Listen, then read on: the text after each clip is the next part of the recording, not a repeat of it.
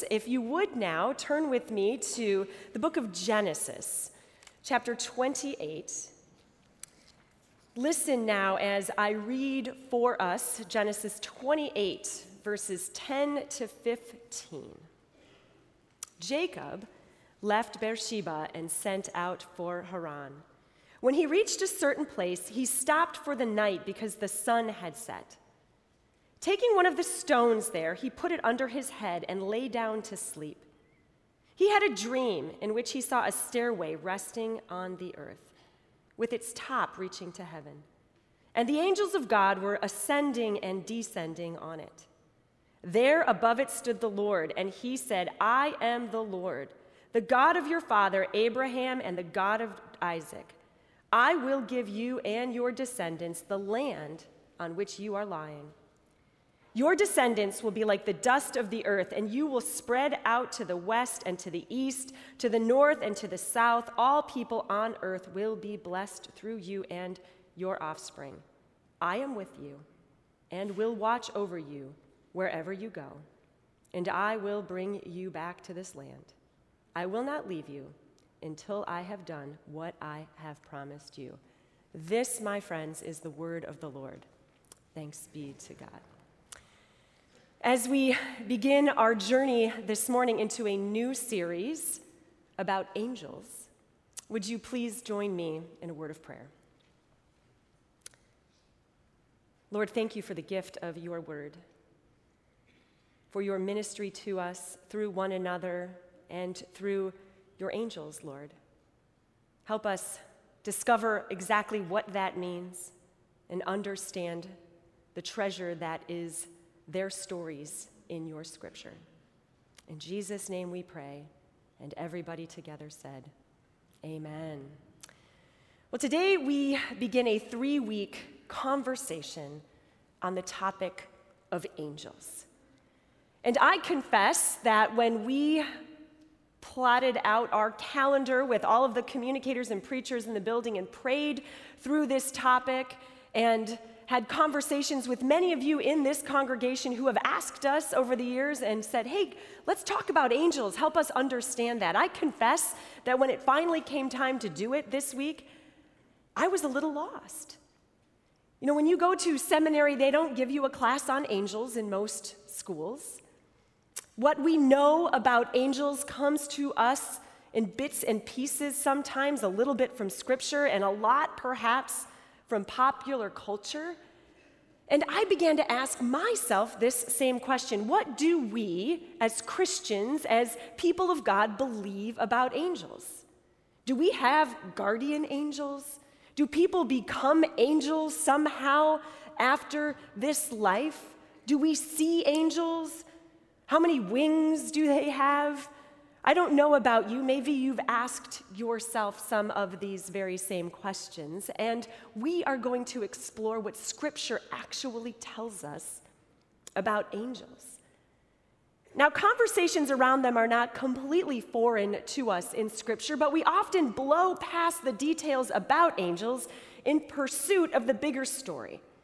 Most of us, whether we've ever been to church before or not, know the angels who appear in the Christmas narratives.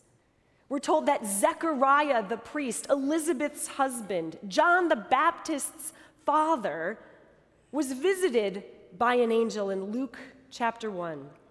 As he administered his priestly duties, we're told an angel of the Lord appeared to him, standing at the right side of the altar of incense. And they have a conversation that lasts a full 10 verses, which is a long conversation in Scripture. And just a few sentences later, we read, of course, that God sent the angel Gabriel to Nazareth, a town in Galilee, to a virgin pledged to be married to a man named Joseph. The virgin's name was Mary. The angel went to her and said, "Greetings, you who are highly favored. The Lord is with you."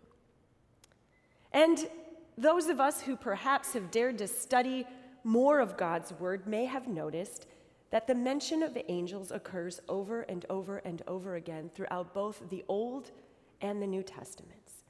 all the way through to the book of Revelation, where John's vision includes peals of thunder that rip across the sky and the sounds of harps and the sounds of worship and the songs of angels. And over again in Revelation, he mentions visions that include angels. In 14, 6 through 7, he says, "Then I saw another angel flying in midair, and he had the eternal gospel to proclaim to those who live on earth, to every nation, tribe, language, and people. This angel, he said in a loud voice, 'Fear God and give him glory, because the hour of his judgment has come. Worship him who made the heaven, the earth, the sea, and the springs of water.'" These are the images we begin to uncover when we spend time walking through God's word. Most of us, however, take our images of angels from popular culture. And it is hard not to, because pop culture has been fascinated with angels for centuries. Consider for a quick moment Raphael's famed painting, the Sistine Madonna. It was his last Madonna painting. It was commissioned in 1513 by Pope Julius II. And if you look at it, at first glance, it looks like an interesting piece of art. And if you zoom in at the bottom, how many of us have seen the two cherubs at the bottom show up over and over and over in our culture? This is one of the best known images of angels that has lasted for hundreds of years. Most of us, when we think of angels, consider these sort of chubby, cherub-like little creatures who sometimes can even look aloof, perhaps even bored with the activities of heaven. Many of us know about angels through the decade-long television show that ended in 2013, Touched by an Angel. How many of you have heard of that or seen that show? Or perhaps you know George Bailey's guardian angel in It's a Wonderful Life. Does anybody remember his name? Clarence Oddbody. John Travolta, Denzel Washington, Matt Damon, Ben Affleck, Nicolas Cage, they have all played angels in movies. It is hard to find a decade without dozens of songs that sing of angels, whether centuries ago, a hymn, perhaps Angels from the Realms of Glory, or Earth Angel in the 50s, and any of you who grew up in the 80s might be humming Aerosmith's song Angel right now. Angels abound in sports movies. Angels in the outfield. And lest the infielders feel left out, there is actually a movie called Angels in the Infield. And to keep all of the football fans going, there is actually a movie called Angels in the End Zone. So apparently angels are heavily invested in American athletics. Many of our buildings and our cemeteries adorn our eaves and our headstones with the wings of angels.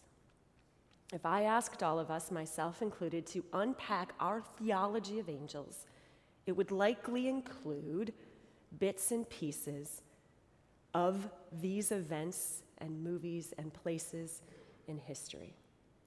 But what does God actually say about angels? There is actually a theological category called angelology. And thereby, and in that study, theologians for centuries have sorted out what the Bible actually says about angels. The passage we read for this morning is not the most prominent story of angels that shows up in Scripture. There are bigger and flashier stories about angels. The story we began to explore this morning is the story of Jacob. And this is Jacob, the Jacob and Esau, the Jacob that is later renamed by God Israel, the Jacob who wrestles with the divine. And in pursuit of those bigger stories, we might blow right past a detail that informs a lot of our conversation for today. Jacob is traveling. He is in a dry desert climate.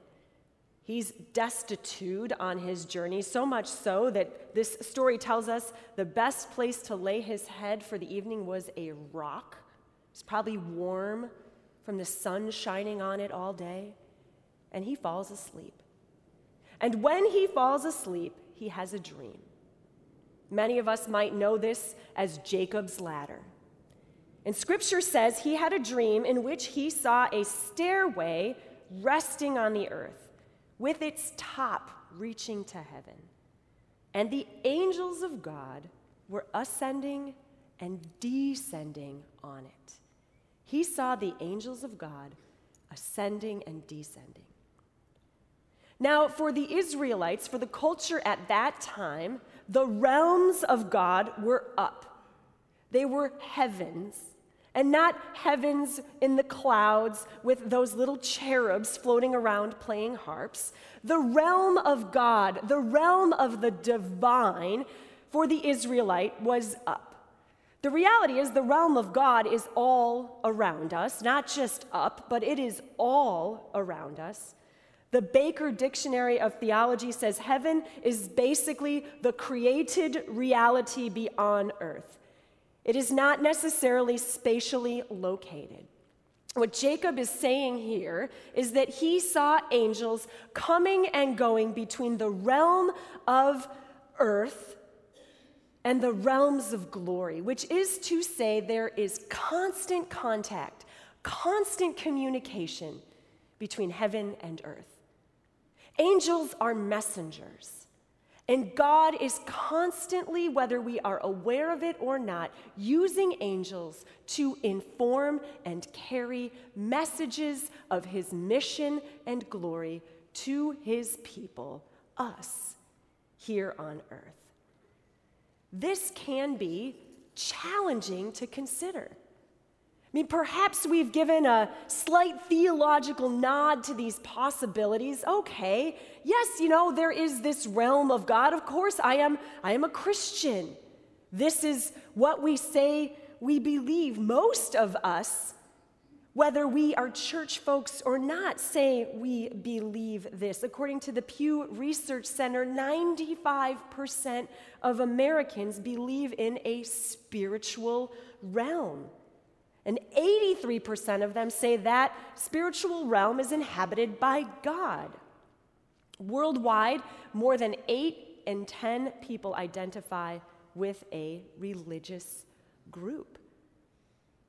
Scripture is clear that there is a heavenly realm where that which we cannot tangibly touch or see informs our lives, and where God moves in his spirit and in his glory. We like tangible things. Our lives work better, in our opinion, when we understand the way the world works, when we can identify and compartmentalize and categorize the things of our world. We are, for the most part, philosophical materialists. We trust and believe in what we can see. Our daily lives begin in an orderly and explainable fashion. We wake up, and the understandable concept of gravity keeps our feet on the ground and prevents us from floating down to the kitchen for our coffee. We chart maps, we chart weather, we create complex algorithms and strategies to define and defend our world. We forecast our economics. The insurance industry literally calculates risk. We trust in what we can see and measure. So when we have a conversation about the fact that angels are operating in the realm of God that we cannot see, we stop.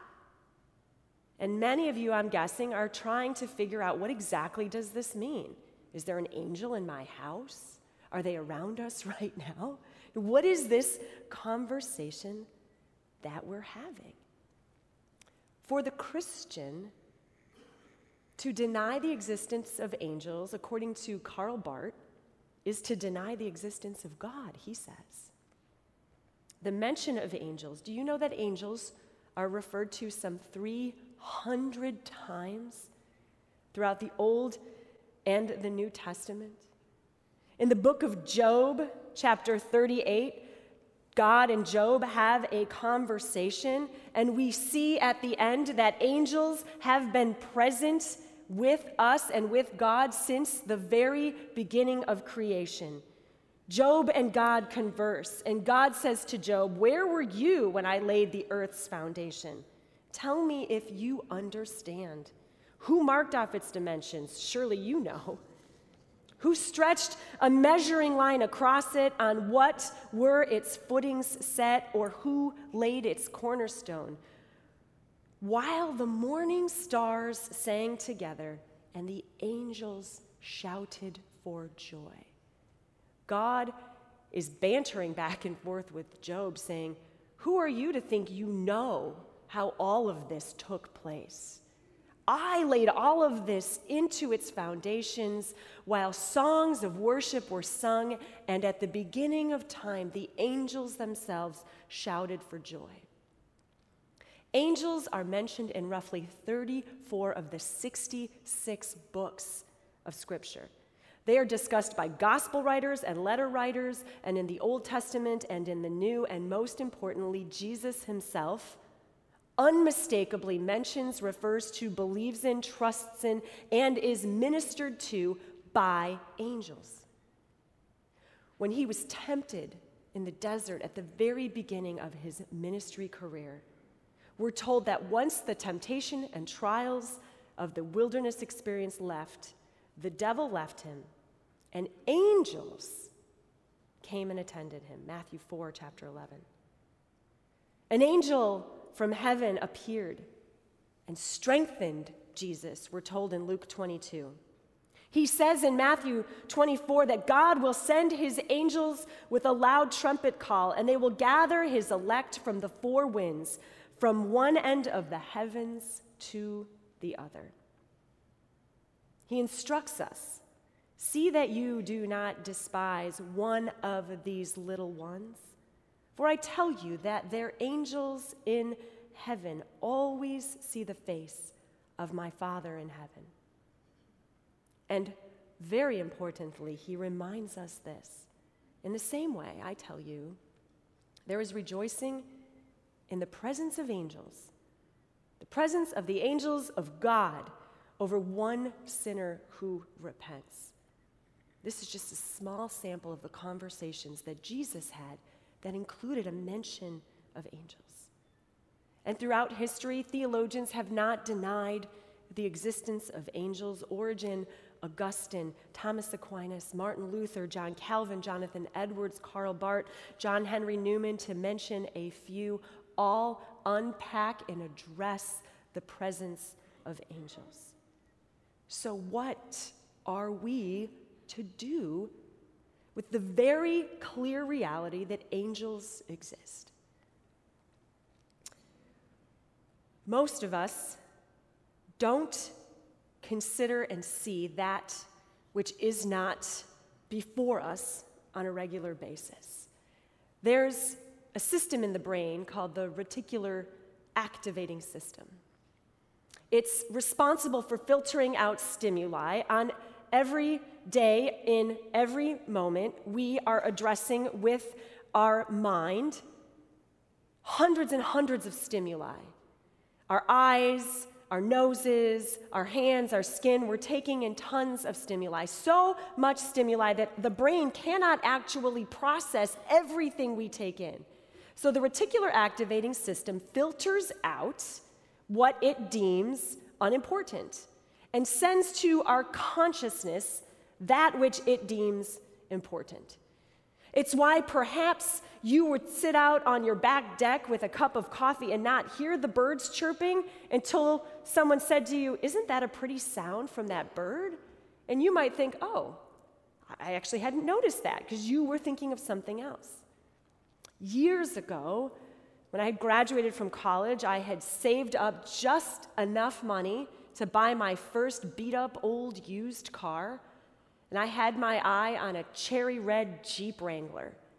And I went to the guy's house with my dad who was selling this Jeep, and I handed him an envelope full of cash, and I got in my new for me, red Jeep Wrangler. Much to my dad's horror, I drove all the way home with the emergency brake on in my little stick shift car. And I thought I was the coolest thing in the world because I had my red Jeep. I was like 21 years old. I thought I was the only one on the planet with a red Jeep Wrangler that cool, until I saw a red Jeep Wrangler on basically every intersection for years to come. I had never noticed. Red Jeep Wranglers weren't important until they were. My brain turned on something that made me notice them. Now you're going to notice them because I just turned it on in your brain. You're going to be like, thanks for that useless information. Angels are not important until they are. We begin to notice them. Scott McKnight says this: sleight of hand magic is based on the demonstrable fact that, as a rule, people see only what they expect to see.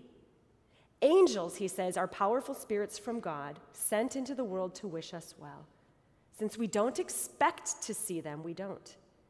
An angel spreads its glittering wings over us, and we say things like, "It was just one of those days that made you feel good to be alive." Or, "I don't know where I ever found the courage." He's got a great book called The Hum of Angels. If any of you want to study this deeper, we, as a preaching team and staff, highly recommend it. Angels are fearsome, mighty creatures who more accurately reflect the glory of God than we do. They are terrifying, they are majestic, and they are sent by God into this world. Consider the difference between the pop culture images of angels and the encounter with an angel that is recorded in the book of Job. Listen to this. "A word was secretly brought to me. My ears caught a whisper of it. Amid disquieting dreams in the night, when deep sleep falls on people, fear and trembling seized me and made my bones shake. A spirit glided past my face, and the hair on my body stood on end." It stopped, but I could not tell what it was. A form stood before my eyes, and I heard a hushed voice. "Can a mortal be more righteous than God? Can even a strong man be more pure than his maker?" That's a cool story. That makes my hair stand on end. That is an angelic encounter with the divine. This is the conversation we are having. These moments happen. And when they happen, they do not happen so that we can have the most comfortable, cushy life. They do not come to spread their wings over our financial portfolios or our wildest dreams.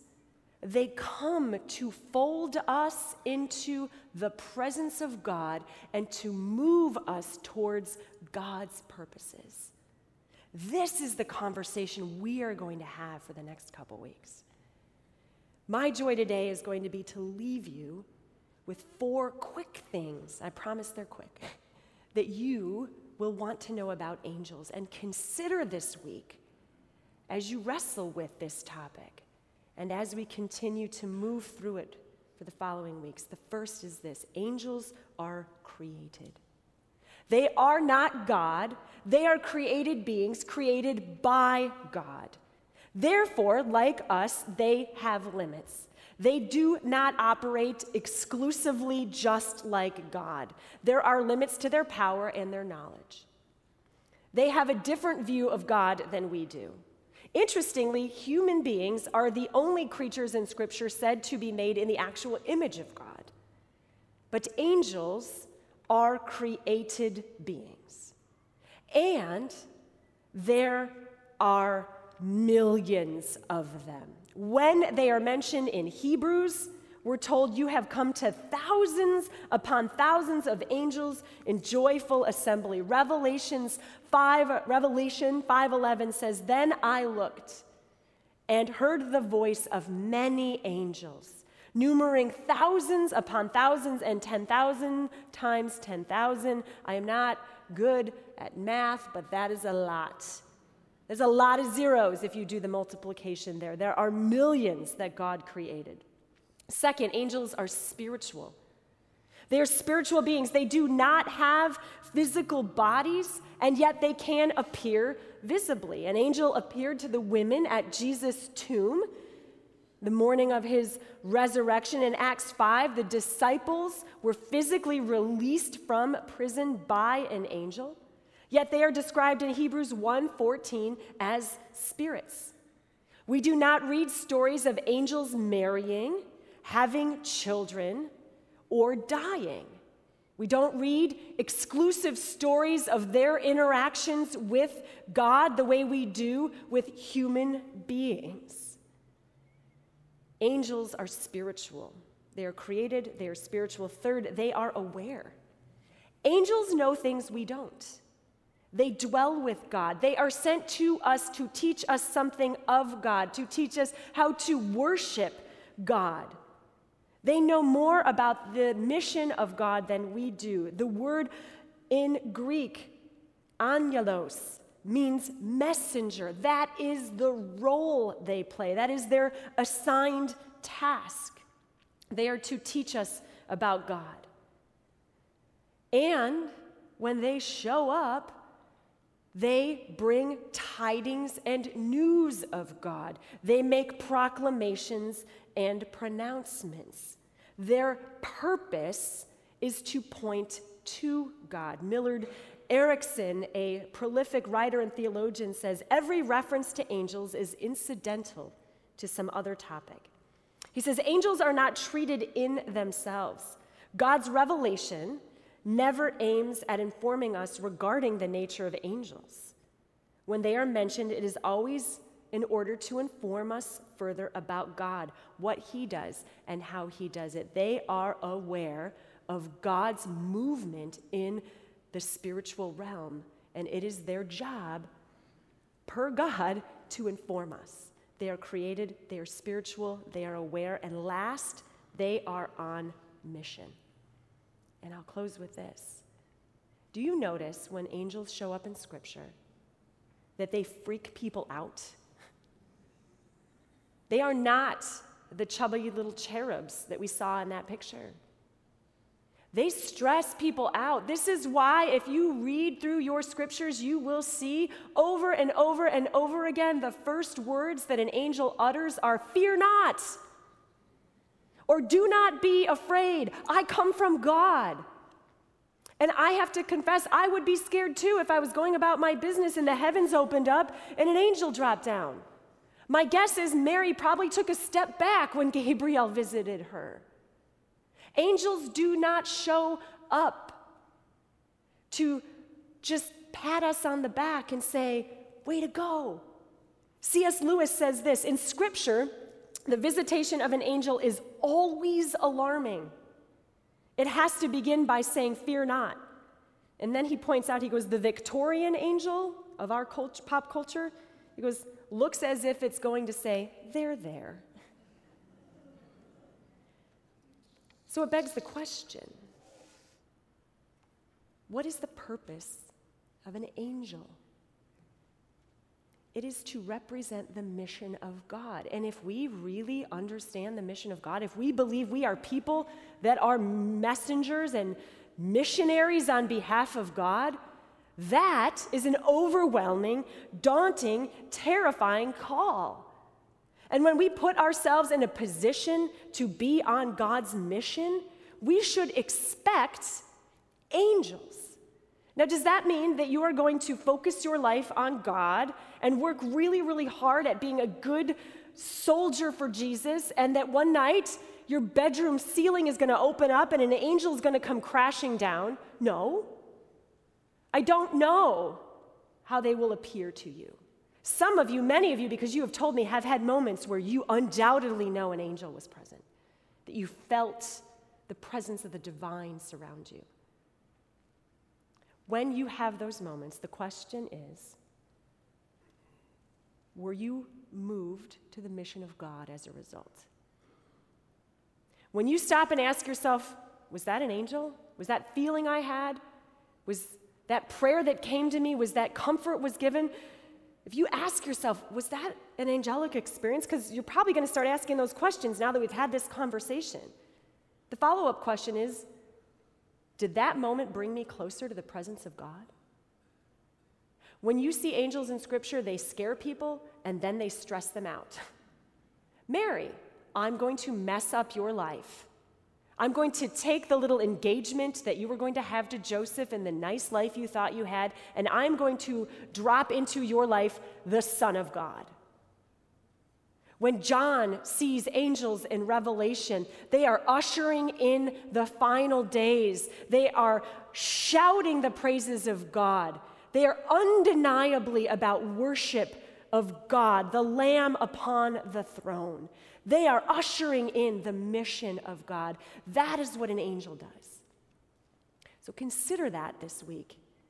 When you have moments that you wonder, was that the divine? Was that the Spirit of God? Was that the presence of God? Did I just find my ordinary life and the extraordinary world that I cannot see colliding? And ask yourself, am I more about God because of that experience than I was a minute ago?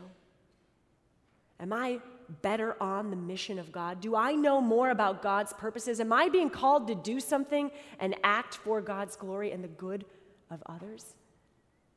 That's what angels do. They put us and keep us on the mission of God, and that is both a peaceful experience, but a terrifying one. So consider that this week, if you would. I know I raised more questions now than I answered, but I think that's what a good preacher does. So wrestle with that this week and consider it. And let's pray together and ask God to bless what comes next in our lives. Lord, thank you for the conversation that you provide in Scripture about angels. It is real. Lord, help us sift through the images we have from our popular culture and help us laser in on the stories of you. Help us understand, God, that when you showed up in Scripture and sent your angels, that it was a powerful moment that set people on a mission for you. And may we be those same people. May you confront us and comfort us. May you terrify us, and may you move us closer to you because of our understanding of the reality of your angels in this world. In Jesus' name we pray. Amen.